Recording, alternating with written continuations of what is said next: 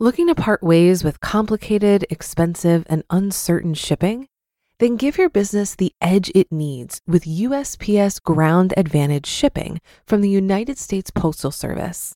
Keep everything simple with clear, upfront pricing and no unexpected surcharges. Keep things affordable with some of the lowest prices out there.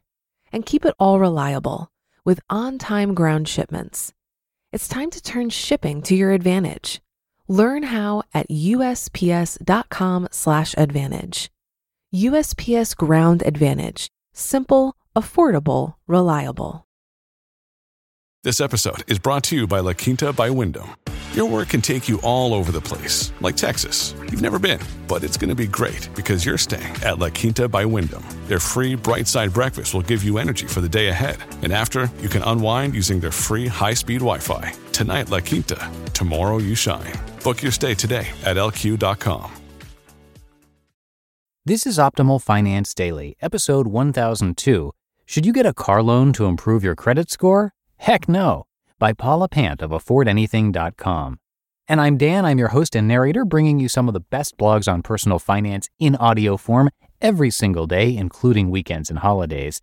And if you haven't checked it out, we have another show that narrates blogs for you every single day of the week as well. It covers personal development and minimalism, and you can check out Optimal Living Daily to hear that, because the subject matter ties in closely with this show.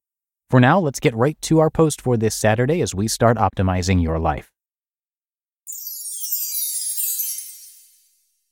Should you get a car loan to improve your credit score? Heck no, by Paula Pant of AffordAnything.com.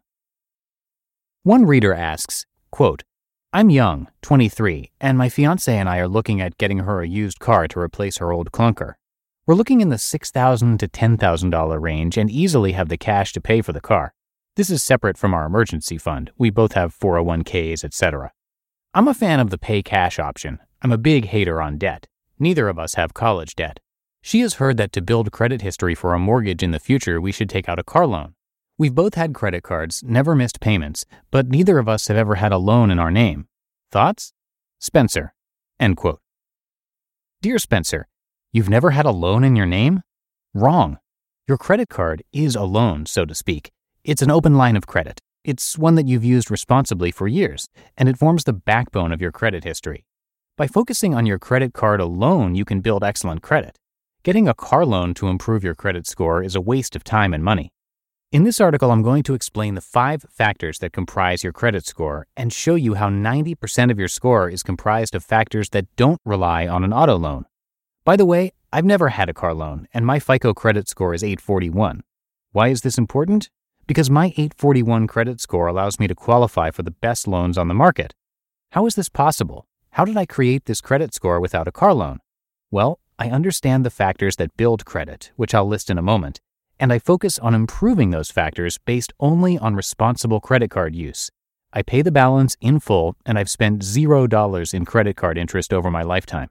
So keep listening for details about how you can create an 800-plus credit score. Why a car loan to improve your credit score is a waste of money. Your credit score is based on 5 factors. Number 1, payment history. Do you make on-time payments? Have you ever been late in making a payment? If so, how late? 30 days, 60 days, 90 days? This is the single most critical factor. It counts for 35% of your total credit score. Number 2, utilization ratio. How large is your outstanding balance relative to your total credit limit? Outstanding balance is how much you owe. Total credit limit is the maximum you're allowed to borrow. Ideally, you should use 20% or less of your total credit limit. In other words, if you have a $1,000 credit limit, you should borrow no more than $200 per month. Here's the kicker. This rule applies even if you pay the balance in full each month. If you have a $1,000 credit limit and you rack up a $700 balance, you'll be seen as someone who uses 70% of their total credit limit, even if you pay in full at the end of the month. Best practices? Ask for a higher credit limit, charge smaller amounts, or, my personal favorite, pay off your cards weekly instead of monthly. Your utilization ratio counts for 30% of your total score. Number 3, length of credit history. How old are your accounts? The older the better, which is why you shouldn't close old credit cards, even if you're not using them. Getting a new credit account, for instance, getting a car loan, could hurt your score by reducing the average age of your accounts. Best practices? Keep your oldest accounts alive. If you don't use that credit card anymore, maybe you get better rewards from a different card, keep the account active by making a small monthly purchase like your Netflix subscription on that old credit card. Automatically pay the bill so you'll never miss a payment. This constitutes 15% of your credit score. Number 4, new credit. No one likes a desperate fellow. The more you apply for credit, especially in a short amount of time, the more your score drops. Credit agencies interpret this as a sign that you're desperate for funds. Why else would you be asking for credit? And, like in dating, desperation is a turnoff. Applying for a car loan can hurt you if you're getting a mortgage soon. Best practices? Avoid applying for credit, car loans, credit cards, etc., within 6 to 12 months of applying for a mortgage. This affects 10% of your score. Number 5, types of credit in use. Okay, here's where we can make the get a car loan argument. There are 2 types of credit. Installment credit, where you make fixed, regular monthly payments. Those would be car loans, mortgages, and student loans, for example. And revolving credit. There you have an open line of credit with fluctuating balances and payments. Examples, credit cards. Credit scoring agencies view installment credit more favorably than revolving credit. This is where the getting a car loan improves your credit score myth comes from. But the type of credit you use, installment versus revolving, counts for only 10% of your total credit score. That's not significant enough to justify getting a car loan, especially if you consider that your credit score will suffer when you apply for a new line of credit and reduce your average account age. The other 4 factors that I've just listed constitute 90% of your credit score. Focus on those. The bottom line: a car loan will do more harm than good, especially if you already have good credit. The best way to build credit is to maintain 1 or 2 credit cards. The older the better. Pay your credit cards in full every month or every week as I do. Never, ever, ever be late on a payment, like ever. Easiest way to do this? Automatic payments. And keep your utilization ratio under 20%. Easiest way to do this?